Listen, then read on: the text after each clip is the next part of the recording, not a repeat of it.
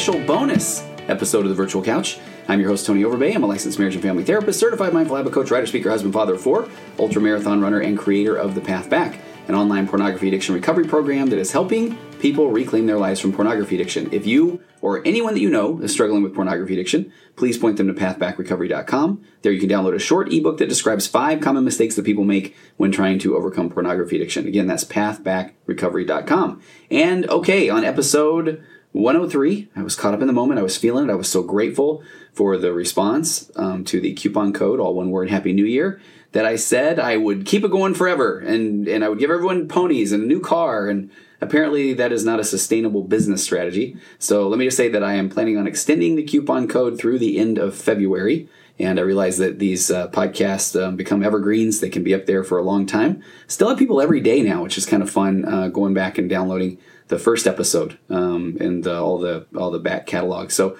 we're talking February 2019. So extending the coupon code, Happy New Year, all one word, you get $50 off the entire program of the Path Back Recovery course. And so you can find out, again, more there, pathbackrecovery.com. And, of course, please stop by tonyoverbay.com. Sign up there on the middle of the page to find out more about upcoming programs and a whole lot more. And here's a plug to go find the Virtual Couch YouTube channel. So I recorded a podcast episode this week with a wonderful, amazing woman named Nikki Eisenhower, and it will air sometime next week as a bonus episode. And I recorded about something that I honestly hadn't heard of until a couple of months ago, and I don't want to give too much away for this podcast, but it's called HSP, which is short for highly sensitive person. And it's not a label, it's a thing. I mean, well, according to a website called highlysensitiverefuge.com, they describe it as, do you feel things more deeply than others seem to? Are you easily overwhelmed by crowded spaces, hectic environments? Do you ever need to just withdraw and kind of be alone, get some downtime? If so, you might be a highly sensitive person, someone who has a high sensitivity, this is key, to the sights, sounds, emotional cues, and other stimuli around you. And what's key about that is it's a healthy trait. Being highly sensitive comes with a variety of strengths and advantages, and at times it can also lead, though, to overstimulation and exhaustion. So that's just the beginning of what it means to be a highly sensitive person. So it was an absolutely fascinating interview, and I will turn it into podcast format next week. But ever since I did the interview, I've thought about it so much, looked up some additional data, and I've shared the info with a few clients, and it's led to, honestly, some pretty amazing sessions the last few days. So just amazing discovery. So if you don't want to wait, go find the interview on the Virtual Couch YouTube channel. All right, so a few weeks ago, I was a guest on a very informative, extremely creative podcast called Marriage Thereoke, and it's hosted by Celeste and Rich Davis. And they run a website called marriagelaboratory.com, and that's been going for quite a while. And they have a lot of good data, articles, just a lot of information on marriage in particular. And they started a podcast. I think my episode was episode 17, so it's fairly new. And it's so creative. They come on at first and they break down basically the mental health aspects of a popular song. So they took the song You're So Vain by Carly Simon, and you will never listen to that song in the same way after you hear them break it down. And I love that part. They're funny, they're witty, they break down it line by line. And then if you're familiar with that song, you may guess that they were talking about narcissism. And so then I was brought on as the, quote, expert to kind of just break down what a personality disorder is, what the current research says about the origins of a personality disorder. And that's the part that I really enjoyed talking about, is I kind of went more deep dive than anything about nature versus nurture. What does the data say about a personality disorder, maybe like narcissism? And then what the future looks like if you're in a relationship with somebody that you may feel has a personality disorder, specifically narcissism. So we cover how to recognize if you're in a relationship with possibly a narcissist or someone with narcissistic tendencies, what you can do to keep your sanity and peace within the home, what not to do, and specifically how you can recognize that you are not you're not crazy when you have things kind of turned back against you. We cover the concept of gaslighting, emotional manipulation, and a whole lot more. So I just really enjoyed that episode because here's this kind of funny part about the You're So Vain song. And then we just had a really good interview about narcissism. So you can actually, I'm about to play it now. I was gonna say you can find that on their website, and you can go to marriagelaboratory.com, and I'll have things posted up on tonyoverbay.com. And this interview as well, the interview portion with Celeste and myself, it's also up on my YouTube channel, the Virtual Couch YouTube channel. But I really encourage you to listen to what I'm about to play or go find their podcast, and go find their podcast and subscribe and rate and all that kind of stuff, because they do this for a lot of songs, and they have a lot of good guests on there. So it's just a lot of fun. So let's get to my interview, the interview with me on Marriage Thereoke, and on the topic of narcissism.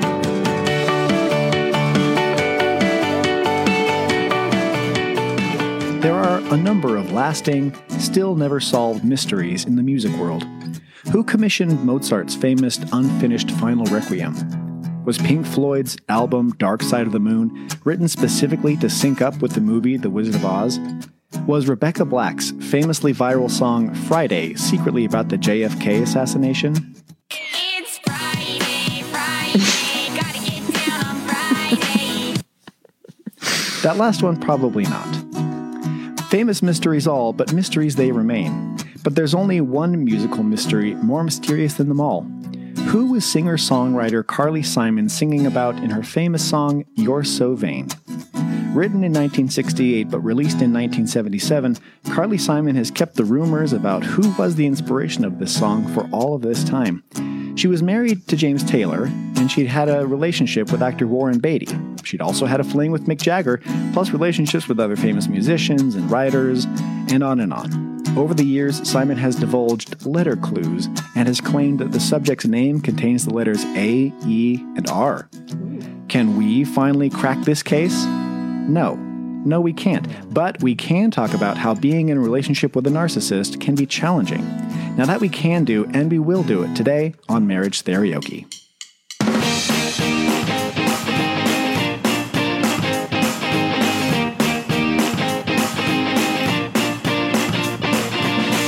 Welcome to Marriage Thereoke, a podcast brought to you by MarriageLaboratory.com. This is the relationship/music podcast where we take popular love songs and give them the therapy they need. I'm Celeste, and I'm not really a marriage therapist. And I'm Rich, and I'm not really a singer, but we're going to try this anyway. Every week on the show, we listen to a song and decide if it's giving questionable relationship advice. And sometimes with the help of a guest expert, we make it better, hopefully giving you some good advice about healthy relationships along the way. And at the end of every episode, we debut a song rewrite with some new words, improved, healthier lyrics, performed with marginal ability by me. And speaking of song performances, Speaking of marginal musical ability, it's time for my favorite segment of the show. Rich sings our reviews on iTunes, and we've got a good one today. we do. So this song, this episode is dedicated to Jamie Reeds, who left us the following iTunes review, and it was written in a very particular way. See if you can pick up what's different about this iTunes review. Dear Marriage Laboratory, I tried your companionship inventory. You mentioned in episode 5 in order to help keep love alive. I loved it. It's great. It's hard to overstate the joy I found in sharing the ways my husband is caring for me.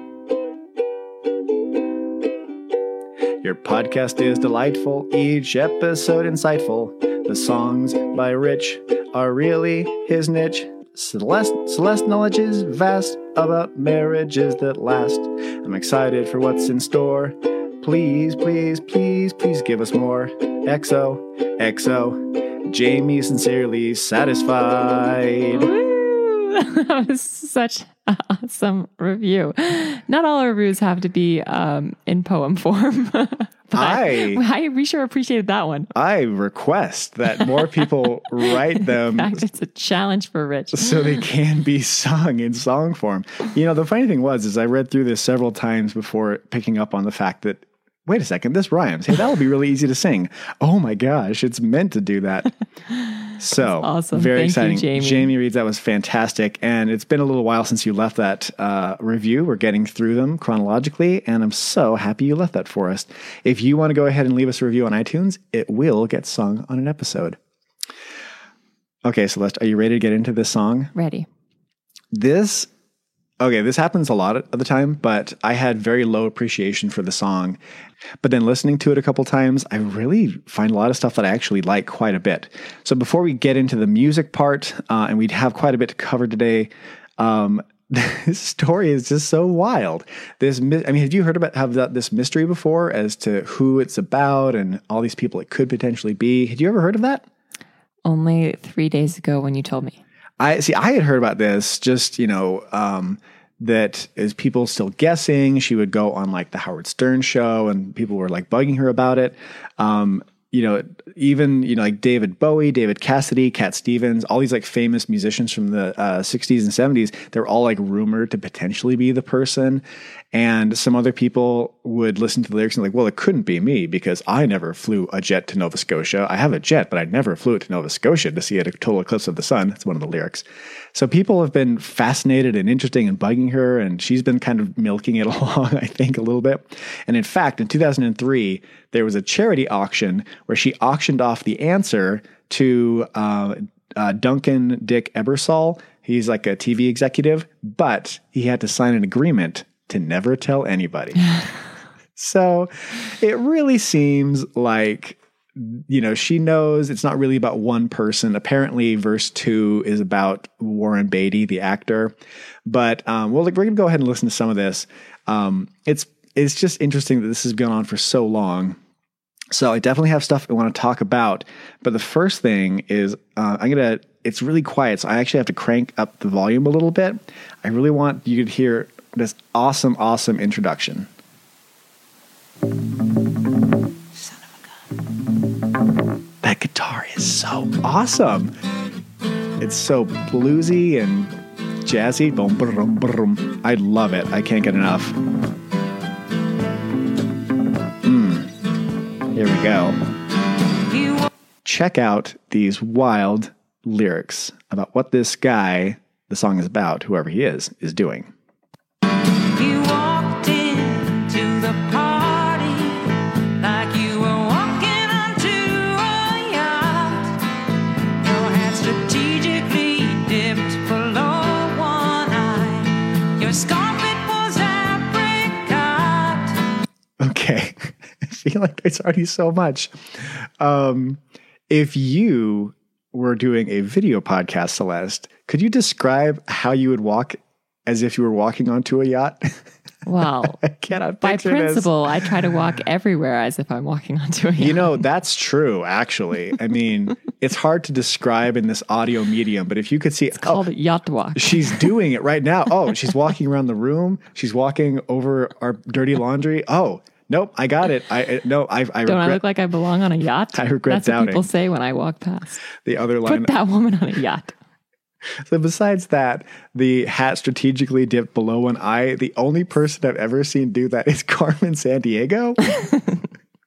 And your scarf, it was apricot. So I cannot for the life of me picture this human being walking smugly into a party, swaggering in with an apricot colored scarf with a hat covering half of their face. Oh boy, I love this so much. I'm already so on board. All right, let's listen to the next bit.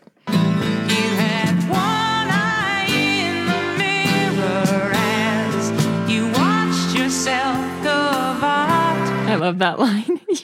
As you watched yourself gavotte. You know what a gavotte Such a is? good line. Like a strut. It's kind of like it's like this old. It's a term for like an old French dance. Oh, like the gavotte was like a thing that you would do at like sort of like think of a Pride and Prejudice style party. It was like one of the dances sort of thing. I'm sure there's someone who knows and they're like yelling at me that that's not the case. But it's kind of like a dance you would do to like sort of like impress people or like how to romance someone. So he's doing it to himself.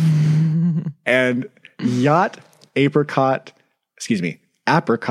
and gavotte. Like what song in the known universe could actually do that in the first verse before we get to the catchy chorus? It's astonishing, this song. I really am into it. All right, let's keep it rolling. And all the girls dreamed that they'd be your partner. They'd be your partner. Awesome build up. You're so vain. You probably think this song is about you. You're so vain.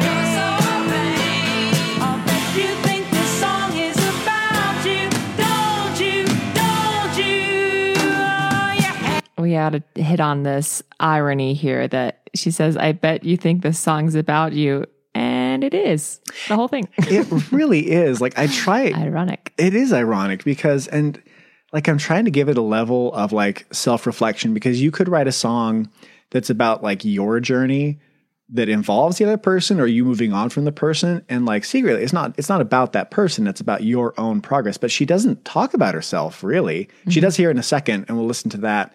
But yeah, it's about this person. Musically, I love that build up that all the girls thinking. That is so awesome. And the build up, I find the chorus a little bit hokey personally, like a little bit cheesy. I like those harmonies, but like there's a lot I didn't think I would like about the song musically, and I really like that. And yeah, like, so listen to this next verse, everybody, and yeah, just decide if it really is about this person or if it's about her. And it's about the other person. Here we go. At least several years ago, when I was still quite naive, when you said that we made such a pretty pair, and that you would never leave. So it's just maybe worth stopping to recognize, this is a story of someone. So let's talk more about this guy. We kind of made fun of like the yacht walk and the gavotte and the scarf. But like, this is someone, she had a relationship who made these promises about who she was, and she recognizes later that she was naive to believe him. So this really does paint a picture of someone who is pretty self-centered and vain and, acting in their best interest and definitely not her best interest. So I think that's definitely worth highlighting in that little bit. And just the last bit of the second verse. But you gave away the things you loved, and one of them was me. Painful. I had some dreams, they were clouds in my coffee, clouds in my Here we go. coffee. Hey. You're so vain. You probably think this song is about you. You're so vain. I'll bet you think this song is about you. Don't you, don't you, don't you? But boy, that is a gut punch of a verse, right? Like, you had me 20 years ago. You promised you'd never leave. Just several years ago. Several years ago. What did I say? 20. Oh, well, inserted that in my own brain. But yeah, then you gave away things you love, and one of them was me. And then I had dreams of my own, and there were clouds in my coffee. I don't really, that's very poetic, but just like that very plaintive giving up on your dreams for someone else. Ugh.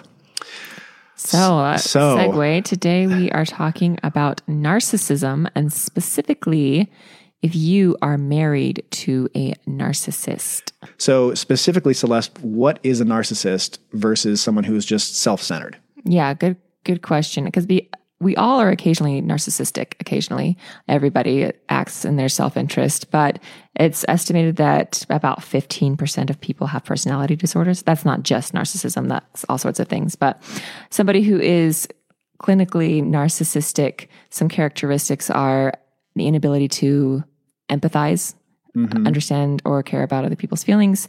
Rules don't apply to them that apply to everybody else in their own mind. Like super ego, like everyone else exists in relationship to you. You don't people matter only so far as they can benefit you, sort of thing, right? Right. And so they objectify people to their own gains. And I think it's important you say this is like we're talking about clinically diagnosable personality disorder narcissism. Because you said like we all act narcissistically. Well, we all act like selfishly or self-centeredly, but this is like, you are not just having a selfish time in your life or you're just acting immature. This is like you have a personality disorder diagnosed by a professional. Yeah. And if you want to hear more about narcissism and how to define it and how to work with it, I really recommend Tony Overbay has an excellent podcast called The Virtual Couch. And spoiler alert, he is our guest today. Tony Overbay, interesting. He does sound like a narcissism expert. But his episode 86, he interviews a lady named Christine Hammond, who is a personality disorder expert, and they define narcissism much more thoroughly, and they spend an hour talking about it. So I recommend that. I'll link that in my show notes. So like Celeste said, we have Tony Overbay, an pre-recorded interview with Tony Overbay today. And it is a really great interview.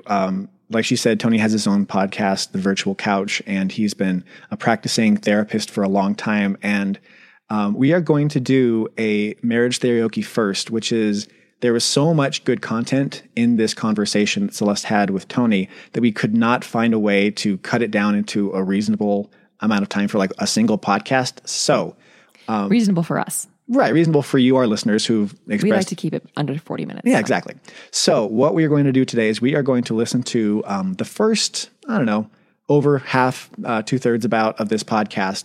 And then what we're going to do is we're going to take the rest of the interview and release it as a episode 17.5 on maybe in the middle of this week or something. So that if you are interested in hearing more about some practical advice on understanding and living with someone with whom you have a relationship who has a personality disorder, you can go ahead and listen to the rest of that because we don't want to deprive you of any of Tony's really great insights into this really important issue.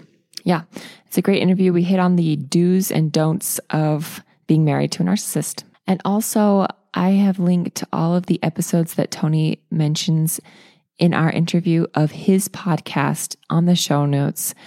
That's marriagelaboratory.com/blog/17. All of those links are going to be there, as well as Rich's rewritten lyrics. Those are always in the show notes as well. So let's jump on in. All right, Tony, thank you so much for being interviewed, agreeing to be I'm interviewed. excited. All right, right out of the gate, true confession on, I saw the concept. I saw a post about your podcast on social media. And I loved the idea. And of course, when you kind of see the title Marriage Thereoke, I'm thinking, okay, I got to go look this up. And I was afraid of it. I was almost afraid that you might reach out someday because my immediate thought was that I'm going to end up having to sing. So has anybody already told you that? I mean, has that been a fear? No, we never make our guests sing. That would be terrifying. I don't even sing. Well, that's what, so then when I started kind of, okay, I'll start listening to some, and it was, oh, the guest doesn't sing. And I think I even told my wife that it's like, hey, this is a really cool podcast, but I'm afraid of it, and then sure enough, when you had reached out, I thought, okay, I got to conquer my fears. It's going to be uncomfortable, but I'm ready to sing. So thankfully I don't have to. Thank you for being willing. Sure. Yep. That's fun. No, singing is one of my greatest fears, so I can relate. Okay, so Tony, tell us about what you do and who you are and all about your awesome podcast. No, you're very kind. So I'm a licensed marriage and family therapist. I'm a very old man. I just turned 49. Isn't that wild? So old. No. So old, right? When I was young, 49 was like, that was really, really old. And now I'm that old guy that's saying, I feel great. But I'm a father of 4. My kids are 14, 16, 18, and 20. I've been married for 28 years. And I did my first 10 years in computer software. Thank you. And I wasn't passionate about my job. And so I went back to school, became a marriage and family therapist. And, one of the greatest decisions I ever made, even though it took a long time and it was scary and that sort of thing. But man, I love what I do. And I have a podcast called The Virtual Couch, and started that. I think I'm on episode 95 or 96, and just started that as something just labor of love, and I started just feeling so passionate about topics about parenting and couples communication. And I work really heavily in the world of addiction. And I just felt like, man, people need more hope there. When you got to get rid of guilt and shame, and we got to kind of identify what addiction really is about, and people aren't horrible, all those things. And so that was kind of what led me to creating the podcast. And boy, that's just been a blast. And then I have an online pornography addiction recovery program called Path Back Recovery, or it's pathbackrecovery.com. And it's a real strength-based, model that's just helped a whole bunch of people kind of put that in the rearview mirror once and for all. So that's me. You're doing so much good in the world, Tony. My hat is off to you. I love your podcast. I loved yours because it was both helpful and you remain, engaged, upbeat. It's interesting. I've always been very impressed with your podcast. So good job. I appreciate it. I do. And that's what I'm thinking about yours too. Actually, I love you guys are obviously creative. I feel like that's the part I miss out on. I can get all excited and preach and that sort of thing. But, sometimes I'm like, I need to do something cool, like sing a song or, tie it together like that. So no, I love it. I know now we're going to sound like we're doing the whole cliched and gushing, but I mean, I really do feel like there's the more podcasts, the better, that are helpful, and kind of can't get enough of it. A lot of people have a lot of downtime, even though I know we live in this world where everyone is busy. But I think if we look at the amount of time that we do spend on whatever, social media, binging on Netflix shows, doing that sort of thing, I like the concept of where we have things like your podcast, hopefully mine, that are at least kind of keeping people engaged and hopeful and learning new tools. And I just love the whole podcast movement. Absolutely. I do too. Okay, so do you mind if we jump into today's topic? Let's do it. Okay, so topic today is being married to a narcissist. So we're going to kind of talk about being married to a narcissist 101, the do's, the don'ts, but we got to first off start by defining narcissism and maybe also just personality disorders in general. Yeah, so this is, and it is interesting. This is one of those, again, where I never saw myself when I started down this path of working so much in the world of personality disorders and narcissism. And as quick as I can, get there, working with men and addiction, I start recognizing that addiction's really kind of not feeling connected, whether not feeling like they're a good enough dad or husband, or they don't like their careers or their health, or they're not connected in their faith, or they're any of these things. And so then when they don't feel good about something or themselves, then they turn to addiction. So that led me to start doing a lot of couples counseling, which I never thought I would do. And now I love couples counseling. And couples counseling, I'm a big fan of this modality called EFT, emotionally focused therapy. It's this evidence-based framework, this modality that just works. And it helps people feel like they're safe and that they can communicate to their partners, and their partners know what to do with it. They listen with empathy and understanding, and we learn more about our partners, and we feel like we can just, go to our partner with anything that's on our train of thought. Awesome. But then when I start doing more of the couples counseling, you'll see, 5 or 6 sessions in a day, and it's just going really well. And all of a sudden you'll have one where something's just not happening here. Right.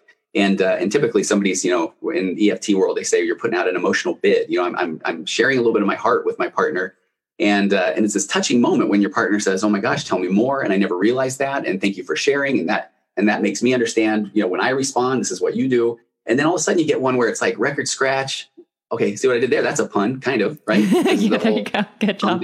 So the record scratch, and then it's like, wait a minute, person just put out their emotional bid, and now their partner's just saying, "Sorry, I don't buy it." And do you know what this is like for me? And and at first I'm thinking, what is going on? And so then you start really looking at, okay, what is happening there? And you'll pull that person aside, you start doing some individual sessions, and you really learn that sometimes things like empathy are a little bit of a challenge, or the person just at their core feels like they're not heard. And so, even though I've got this modality, this model that I know works, and I'm preaching it, and there's books about it and podcasts about it, it's almost like the person in the room is saying, okay, but if I tell you, if I can sell you on how crazy my spouse is, then you'll throw this whole, EFT thing out, and you can help me tell her she's crazy, And so, so as I'm seeing that, I'm starting to recognize, okay, maybe this is something different. And I start doing a lot of work around personality disorders. So a personality disorder in general is, so personality it's the way that we think, and, it's our feelings. It's kind of our, it's the way we behave, and we all have our own unique personalities. I mean, we understand that, but our personalities are experienced by a lot of different things. We got the whole nature, nurture, we've got experiences, we've got an environment, inherited characteristics. Is somebody born with something, all of that, or is it a mix of all of the above? Right.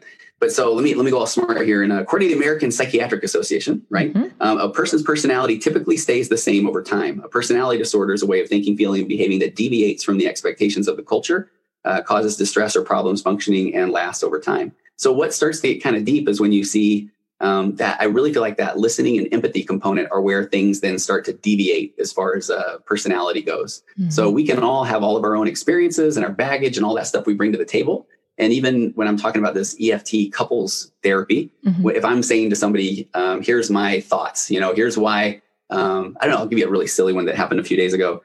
Somebody talking about why they don't like dogs because their husband had just brought a giant dog in the house. And so this person's saying, I don't like dogs, and instead of saying, okay, tell me what that's about. And then if the partner says, okay, I've always had a fear of dogs. We had a giant dog in our neighborhood that then attacked our little dog. And I'm just scared of them, and they bark. And I was always around these dogs. And a friend of mine had been bitten by a dog and had a scar on her face. And so they're terrible. They're horrifying. And your partner listens and goes, oh my gosh, that's heavy. That's deep. I understand.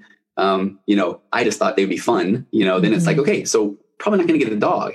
But if your partner shares all of that, and then, spouse who just got the dog says, okay, that's ridiculous. You're an adult, you're a grown up, you need to get over it. And I like dogs. That's the part where it's like, okay, that's that type of personality that kind of deviates maybe from the norm. It deviates from the coming and listening with empathy, I guess. Right. So I'm talking a ton, Celeste. Oh, it's great. Right. But so that background, right. So then I've never really got to talk about this on a podcast. So thank you. I'm in a soapbox for another minute or two. Of course. I think what kind of gets really, really interesting is, I did take another set of notes here. Okay, here's where things get so a lot of people will say, was the person born with a personality disorder? Did this develop over time? Right. And we kind of now know that a lot of the concepts of personality disorders happen when people are in their childhood. And sometimes we'll even be dramatic and say trauma in their childhood. Okay. So I like this. This is, again, from, I think this is from a Psychology Today article. It says small children are naturally selfish as a normal part of development in which they get their needs met. They work to get their needs met. They don't understand other people's needs and desires. So little kids, we understand that. It's all about them. As teenagers, kids are still typically self-centered as they struggle for independence. And any parent of a teenager knows that part. Sure. But here's where I think things are really interesting.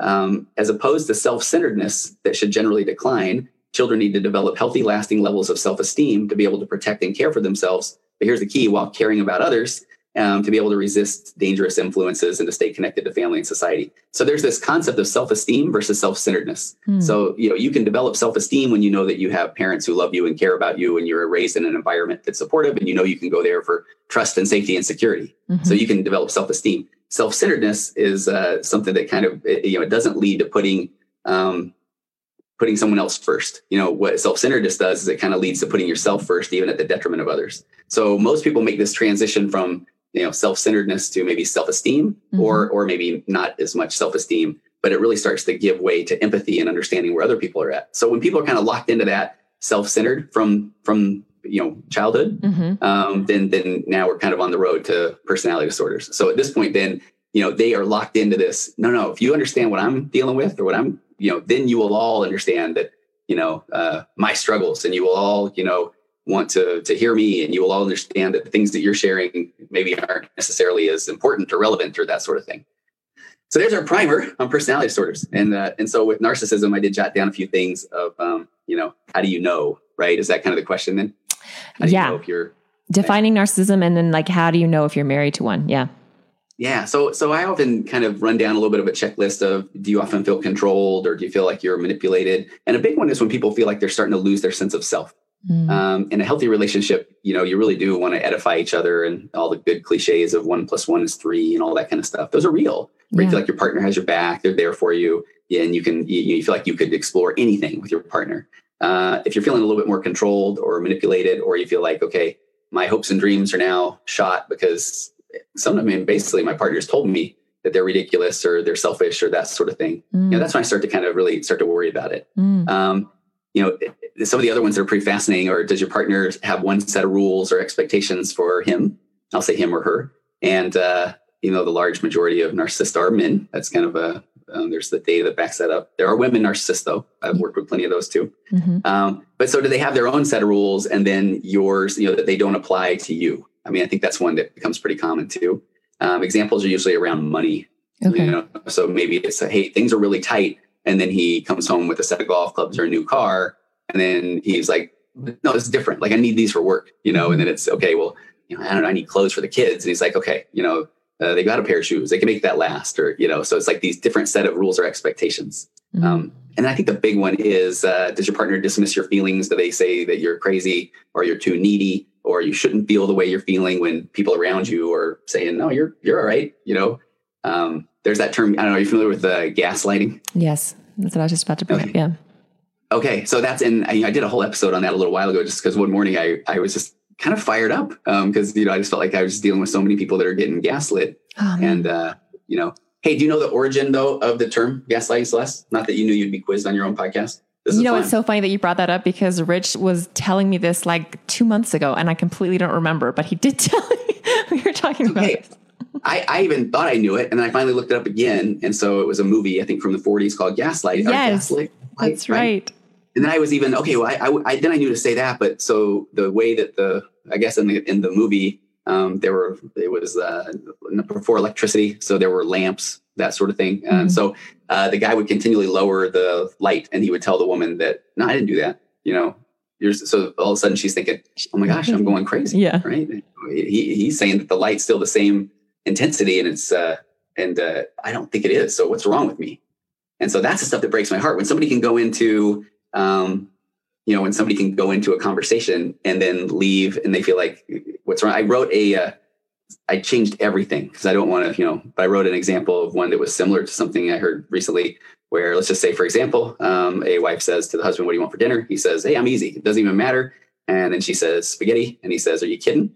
And then you say, why? What does that mean? And he says, I don't like spaghetti. And then you think to yourself, he's never said that in his whole life. Like, we've had spaghetti many, many times. And so then, of course, then you say, oh, I didn't know that. And I thought you ate spaghetti for years. And then he says, okay, define eating it. If you mean that I move it around my plate and then throw it down the garbage disposal, okay, then maybe that's the case. But so apparently you don't even notice that I don't eat it, which is part of the bigger problem in our marriage, where I don't think you pay attention to me. And I feel like you're the one that is more self-centered and, that sort of thing, right? By the end of the conversation, the woman's saying, oh my gosh, I guess I haven't noticed. And maybe he hasn't liked spaghetti. And it's like, but no, she knows he loves spaghetti. I mean, he basically has a shirt in the closet that says, I love spaghetti, but if she goes and finds that, then he's going to be, I never wanted that shirt to begin with, or that sort of thing. So. Wow. Good example of something as benign as spaghetti could. I got another one. Okay. I know that. Okay. So this was what I wrote down too. The other that oftentimes they'll blame you for their feelings or their problems. Mm-hmm. And this was a long time ago. And again, I've changed all the names and all these sort of things. But a person was telling me about, it was a narcissistic in-law that was at their home. And I was reminded of this one because it was around the holidays. And he knocked a drink off of a table. Mm-hmm. So then, instead of like, oh my gosh, I'm so sorry, my bad, I knocked the drink off. You can probably guess the person who said, what kind of idiot leaves their drink here? And this person said, on a table, probably a lot of, and then of course he was like, well, it was too close to the edge. And with the kids you have in this house, you shouldn't just have glasses. It was like, and the good news was she had been working on this for a while, how to detach. So she just kind of looked at it like, interesting, I believe this is gaslighting. And so, it was pretty powerful. Wow. Yeah, that is a good example. Okay. So are you ready to take us through some strategies or some common pitfalls, maybe the don'ts of being married to a narcissist? Yeah, the don'ts are rough. The don'ts are, and it's so hard because what I start doing a lot of is just kind of trying to help people learn to not engage in what I just call the crazy making. And that is so when you know that when you know he likes spaghetti, or that it wasn't silly for you to put a drink on a table, and then just detach. And it's so hard. So the detachment is knowing that I'm not going to, and this is the hardest part. Matter of fact, let me take a step back. Okay. There was a few years ago where someone had actually sent me an article, and the article talked about emotionally abusive partners, spouses. And there's just one little part in there. And it was talking about personality disorders, borderline personality disorder, narcissistic personality disorder, histrionic personality disorder, all of these things. And it talked about how the person in the relationship spends their life almost kind of trying to find the thing that they can say or the thing they'll do, where then their partner will have this epiphany or this aha moment. And then they'll go, oh my gosh, you're right. I've been doing this the whole time. I'm so sorry. I'll never do it again. And it's almost like that seeking that is that's the crazy making. So, which it can sound so hopeless, but in reality, when you kind of learn that, hey, I'm not crazy, so when they say something that I know is not the case, to detach, it's like, oh, okay, I thought you did, and then if they kind of still try to amp things up, I'm not going to get in that conversation. And I will say the biggest thing is go get help. Go seek help from a professional. I really am a big, go to marriage counseling, try to find somebody that you feel like is pretty competent. I really am a big fan of interviewing your marriage therapist, or these days you can look them up online, make sure they have a modality. EFT is brilliant, but I've done a couple of podcasts on this, and no offense to marriage therapists who are huge on just the reflective listening. But, what can be dangerous about reflective listening is if, your partner says, hey, she knows I never liked spaghetti in the first place and all that stuff, a marriage therapist who maybe doesn't have necessarily a kind of a really nice modality to kind of hold the narcissist in, that reflective listening is going to say, okay, what do you hear your partner saying? Right. And then the wife will say, well, here's that he doesn't like spaghetti. So then, she'll say, okay, and what are you saying? Well, I know he does like spaghetti, and then she'll turn to the narcissist and say, what are you hearing? Well, she said she likes spaghetti, but that I like spaghetti, but she's absolutely wrong, and then it's at that point, then the therapist sits back and goes, okay, so with that information, you guys work that out. Right. So it's like, you need to have a really solid framework so that, there is a little bit more of kind of some accountability there in the communication. And it gives you a way to say, hey, this isn't going to be a productive conversation. And so, at the advice of our therapist, I'm going to peacefully kind of step back or step out of this one. And because I don't want things to get worse. So it's more of a strength-based thing instead of I'm running away, I'm leaving the conversation, but it's I don't feel like this is productive. So, I think that we need to step back from this conversation. So you're starting to set some boundaries. So that's one of the biggest things I say is learning how to detach and not look for that home run. Now's the time. I'll tell them this, and then they'll understand everything.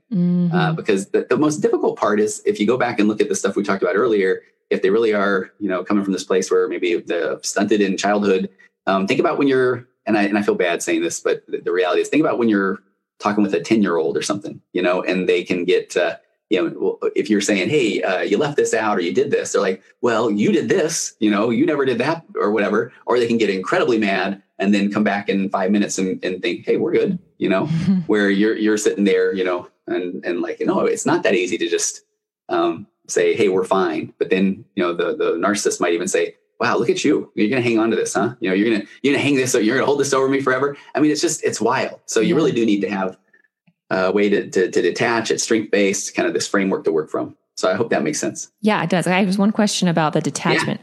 What's the difference between detachment and just like disengaging or maybe just like retreating? I don't know. Yeah. And I love that. I feel the big difference is when it's intentional and then when it's been discussed or talked about when the waters are calm. So a lot of times even, when things are okay, and that's the time when a lot of people don't want to bring anything up with, especially, even with regular couples. That's one of the things you fight in couples counseling often, where people say, okay, things are going good. I don't want to say, hey, can we talk about that disagreement we had a couple nights ago? Right. Because if you're not actively trying to improve the marriage, then your partner is going to say, why are we bringing this up? You don't want to rock the boat. Yeah, exactly. But the reality is when the waters are calm, and that's where if we have these nice EFT skills, then we can kind of say, hey, tell me where you were at. Take me on your train of thought of what was going on that night, and if it's a safe time to talk, and they can say, well, I realize now I was frustrated, or I was, kind of projecting on you, or when you said this, whatever it was, I took that personally. And then where your partner can say, okay, I get it. I was actually frustrated from the kids. And so when I did say that, I know that it had some heat to it, but that was not toward you. Those are productive conversations. Okay. So when somebody just removes themselves, which I get, and this is where I sometimes feel like all things therapeutic come together. In the world of addiction, there's a concept called harm reduction. And harm reduction is where, you're going to try to reduce the intensity of whatever the addictive thing is, So even with some clients that I have that are, I don't know if there's pornography involved. They're even, trying to reduce from really, and it sounds bad to say, but it's like super bad to maybe more generic or vanilla. We want to get rid of it altogether, but sometimes, this harm reduction model, even in couples counseling, is if we're going to go from completely removing ourselves, which is better than staying in and fighting, the harm reduction model, that follows is, and then the next step is we're going to purposely talk about why we're going to disengage. So if somebody has to just walk away to keep their sanity, I get it. I really do. And it's, and somebody's going to come after them. You're walking away. You always abandon me or whatever. But if they have to do that or else they know it's not going to go well, I get it. But then the difference is then being able to talk about why and then saying when the waters are calm, I feel like we're not getting anywhere, And so when I feel like I'm about to get in one of those situations, I just want you to know right now, I'm going to walk away and we can talk about it later. I've got a whole podcast called Rules of God, trying to make it really clever. Constructive communication. Okay. But then I've made it rock rules of constructive communication, but then I made communication with a K. So it would be, see how clever that is? It's very clever. I did it the last minute and then I kind of regretted it, but then it was like, it's out, But in that one, I kind of talk about some of these things where, you can't just walk away and then just say, we're never going to talk about it. It's really nice to be able to walk away, say, we're going to get back to this. And then when you are, apart, the rule, the theory there is you're going to have a little more empathy for what your partner's going through and that sort of thing. So that's a perfect example. So you can disengage from the immediate situation, but then re-engage when it's calm. Yeah. So and so I just think that needs to be a conscious effort and decision. All right. That was the first part of our interview with Tony Overbay. And that was just I really enjoyed that. I thought there was a lot of really good practical advice. Yeah. And I really liked the part he mentioned a couple times, to not be hunting for that perfect thing you could say that would suddenly make your spouse have an epiphany of, their own selfishness. It reminded me a lot of David Schnarch's work on communication. He says that so many couples just think, we just have a communication problem. Our problem in our marriage is it's a communication problem. And getting tons of emails from people from my blog, so many people say their main issue in marriage is communication. But really, it's more of like you're communicating just fine. You understand what the other one, you're just disagreeing, or you're just not seeing reality the same, and hunting for that perfect thing to say is just making you focus on something that you can't control. Yeah. So giving that up can be really powerful. And I really liked how he said that. So I did so the song You're So Vain is going to be my rewrite of it is going to be from the perspective of someone like Tony, who is having a couple come into counseling, who the therapist, who is the one singing, recognizes that one of them has this situation. So, nice. So Tony, you didn't have to sing, but you can be sung about. By proxy, Tony, you're singing, and I hope it's good. So here is the rewrite of You're So Vain. Narcissism's no fun.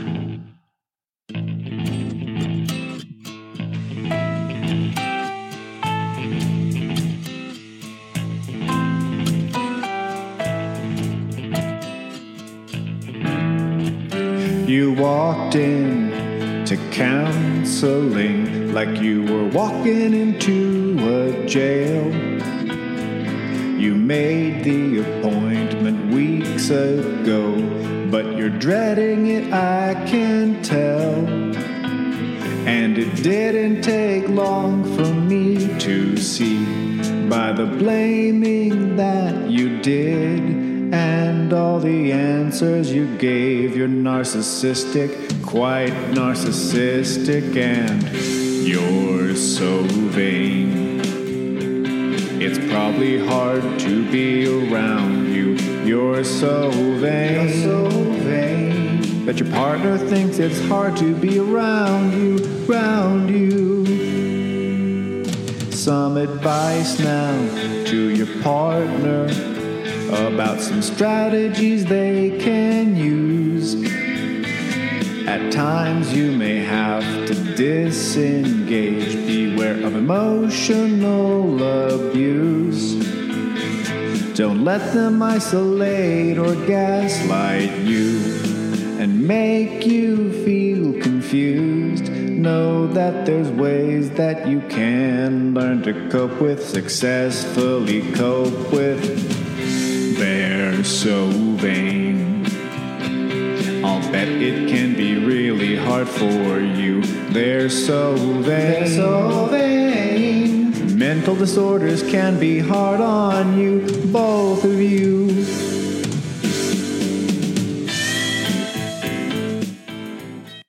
All right, there it is. Awesome. Tony, your voice, you did great, Tony. Sounded great. All right. So thanks again to Tony. Celeste, what's the takeaway for today? Okay, I think the takeaway is going to be, whether you're married to a narcissist or not, to give up the idea that something you can say is going to cause your spouse to have a huge epiphany about their faults. That's good personal work. I like the sound of that. Excellent episode. Again, we will be releasing the second part of Tony's interview as a standalone episode 17.5 in a couple days. But that's all we have for you today. So thank you so much for joining us on Marriage Thereoke.